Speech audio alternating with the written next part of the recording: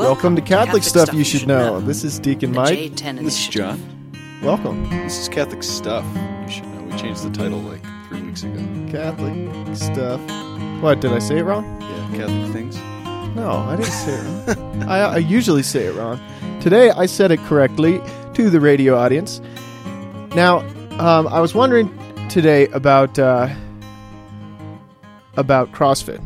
CrossFit. Can you tell me what CrossFit is and why my body hurts so much? Well, the reason your body hurts so much is because once a month you do an exercise called CrossFit, and it's full intensive, very natural, and usually pretty short, but a pretty hardcore workout.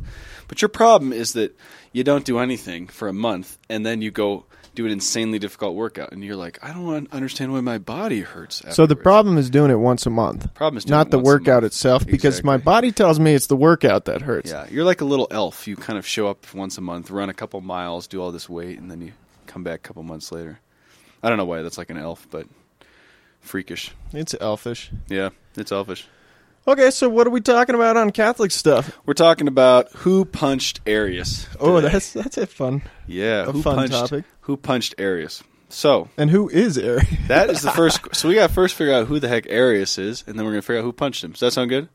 That sounds great. I like this topic. Okay, Arius was a priest in Alexandria, Egypt. He was born in the year 256, and he died in 336. So he was born in the mid-3rd century and then died right around the mid-4th century. A pretty important time for the church. A very important time for the church. Very important time. What happened at that period in the church? You had the most intensive persecutions under Diocletian and under several other emperors of Christians, where they were just slaughtering Christians at the end of the 3rd century. And then in the beginning of the 4th century, right in the early 300s, you have the Edict of Milan, which is where Constantine, I almost said Constantinople, makes Christianity legal. So it's like massive change, probably one of the most dramatic changes in the history of the church. So much so that you used to sympathize with Christians who get killed.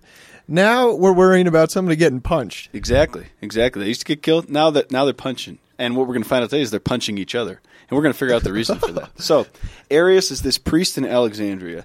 Now Arius he's a scripture scholar. He's like you, Mike. He loves to study the Bible, except he gets in a little trouble because he starts to develop this theory that Jesus is not God. Uh-oh. Right? So he has this theology that says Jesus, who is the Son of God, is not the same being, does not share in the same being, the same divinity as God the Father. Oh. He's like, I look at the Bible and I read about the Father and I read about this guy Jesus, and Jesus does not seem to me to be divine. They're too different. Right. Jesus is like a glorified Oprah, so to speak. He's just this kind of sage, dispensing wisdom freely, kind of living a good life, good example, loving. Okay, this is the part I forget. Does Arius say that Jesus is a man but not God, or he's God but one of many gods? He is a man, but he's kind of like got real powers. Just a powerful man. He's a really kind of blessed by God. Kind of like God's blessed. God himself. But he's not God. He's different than God. Okay. And so what happens is that this is not the case. This is not the belief of the church. This is not the truth. Jesus Christ is fully God and fully man. So essentially Arius is denying Jesus' divinity, that Jesus is God, and it becomes known as Arianism, right? Yeah. Well, Arianism. Here's a couple things. Arius is very influential, very popular, and he's a great musician, believe it or not. No, I didn't know that. Yeah, so what he does is he spreads his heresy, his teaching, his false teaching, by music. And it just takes off like wildfire. Really? Do you remember any of those songs? I don't remember the songs. I think Rihanna is going to kind of remake one of them here sometime soon. But exactly, Timbaland. Definitely had that beat. Timbaland, Arian.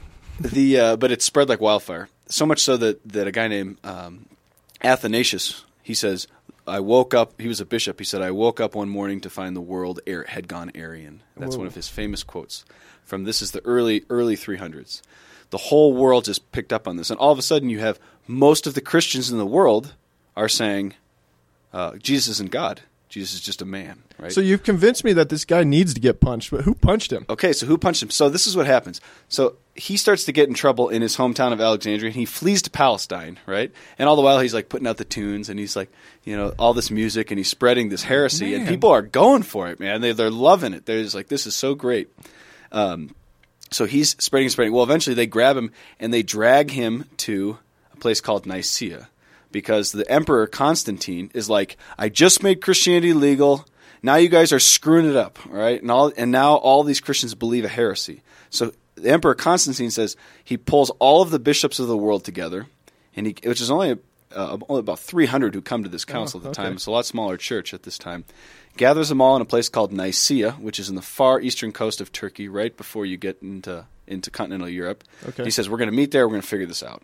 So they drag Arius to this meeting, right, to the Council of Nicaea, famous council, because it's the first of what's called ecumenical councils. Ecumenical is a fancy word that comes from the Greek word for worldwide. So it's a universal council, ecumenical council. Yeah. And it's the first ecumenical council. The first time this has ever happened, there's been like 20 or something, 22? Something like that in the history of the church. This was the first one in 325 AD in the town of Nicaea. All right, so Council of Nicaea. So you got all these bishops there, two of which are important. Athanasius, who we talked about earlier, who was one of the first people to like hate this guy and to hate it. He's also the bishop of Alexandria. So he is personally angry about this guy Arius, who's one of his priests from Alexandria, right? Right. Another interesting guy is this guy named St. Nicholas, who's going to come into our story. Okay. St. Nicholas of Myra, or Mari. Right. Now, is this the same St. Nick, the good St. Nick who comes down the chimney? It's the same good St. Nick. We're going to talk about this just in a second. He becomes Santa Claus in the Protestant world about 1,000 years later, but we're going to get to that in a little bit. So St. Nicholas... 1,000 years before, a CrossFit St. Nick. A CrossFit St. Nick shows up at the council. Shows up. He was doing kettlebells, and he was doing push press. And then he's like, okay, time to take a break. Goes to the Council of Nicaea. He's sitting in the council, and Arius starts running his mouth about this heresy. And what does he do? He stands up in the middle thing, walks over to him, and just decks him. Ooh. Drops him. These are bishops. This is Athanasius punching Arius. No, St. Nicholas punched Arius. Athanasius is there watching. The CrossFit St. Nicholas just dropped him right there in the middle of the thing. And it's just like this massive riot breaks out. But this is a bishop and a saint punching this heretic in the face. That is awesome. Yeah, I love it. Awesome. I love it. This is one of the most fantastic things. We think of saints as like Saint Therese. They're just pious and quiet, and they don't think of them like punching in the face, right? Okay, let me ask you this: my friend Brian Larkin listens to bad music. Can I punch him in the face? Some of that music's really bad, and I would say... I don't know if it's heretical, but it's... Well, Evanescence might be, or whatever. I think that's... I don't know, take that up with your spiritual director. Okay. But here's the question. Why was St. Nicholas so pissed off? So we got to look at his life, because that'll explain why he punched Arius in the face. He ends up causing this huge... So they throw him out of the council for a bit. He comes back, and then they hail him as this great leader, because he was one of the turning points in the council. At the end of the Council of Nicaea, they write the Creed of Nicaea, which formally rejects Arianism. So it says this is a heresy, and it says Jesus is divine. And that creed that we got from 325 from the Council of Nicaea, from St. Nicholas punching Arius, is the same one we pray every single Sunday at Mass. The Nicene Creed. Yeah. Same one. 1,200 years later. That's pretty sweet. So this makes a huge difference. This is the way you understand Jesus is going to be. It's a huge difference.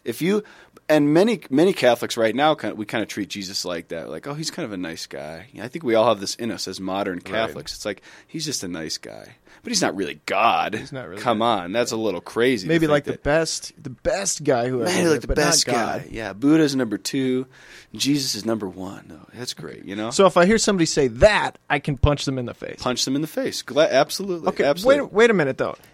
Santa Claus is the jolliest old man that we know.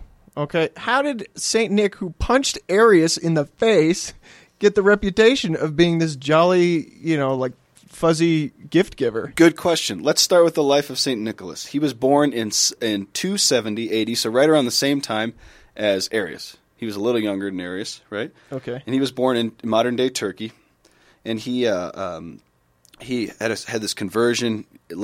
in his life. He was about 20 or so, and then eventually he was made bishop. So at the time of the Nicene Creed, or at the time of the Council of Nicaea, he was a bishop. That's why he went to the council. Right. Because he was the bishop of this place called Myra. All right. So he's the bishop. But here's the reason why he was so pissed off at Arius. Because his whole life, he had been thrown in prison time and time again and persecuted and threatened to death by the Roman emperors like Diocletian before Constantine made Christianity. So this guy had been suffering for like 30 years, and then all of a sudden this guy Arius starts running his mouth, and he's like, I didn't suffer and almost get killed by Romans for a guy who's not even God. I did it for Jesus Christ, who is God incarnate. Oh, yeah. That's why he's like, this is personal. So he goes to the council, and he decks him.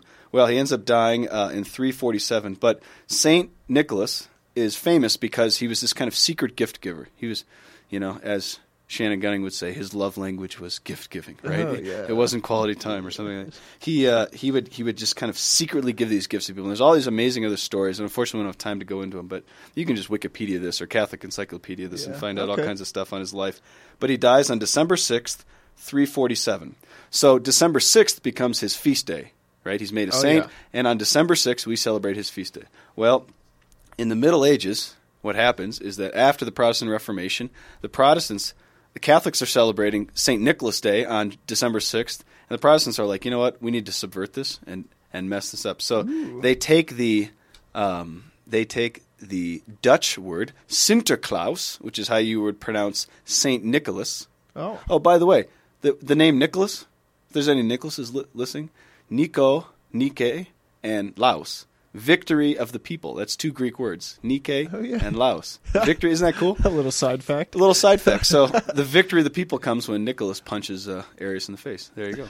So that's but you were getting to Santa Claus. Sorry, that's what the name Nicholas. I thought that was interesting. So we get to Santa. Sleigh bells in my ears. Okay, we get to Sinterklaas, right? This Dutch rendering of the name Nicolaas, which is a Greek name, right? So Sinterklaas translates into the English as Santa Claus. And then what happens is Protestants develop this whole kind of caricature of the saint. It's rooted in his good works and in his gift giving, but they kind of turn him into this other weird thing, and then he gets turned into this whole material thing and kind of slips a couple weeks later into Christmas. So Catholics still celebrate St. Nicholas Day on December 6th, and you actually meet a lot of Catholic families who still do this. Right? Yeah, it's pretty with pretty the cool. shoes outside the but door. Yeah, now we've made him into this kind of freaky, jolly Christmas thing, right? Who's actually supplanted Jesus in Christmas. So not only did St. Nicholas get screwed, but so did Jesus now.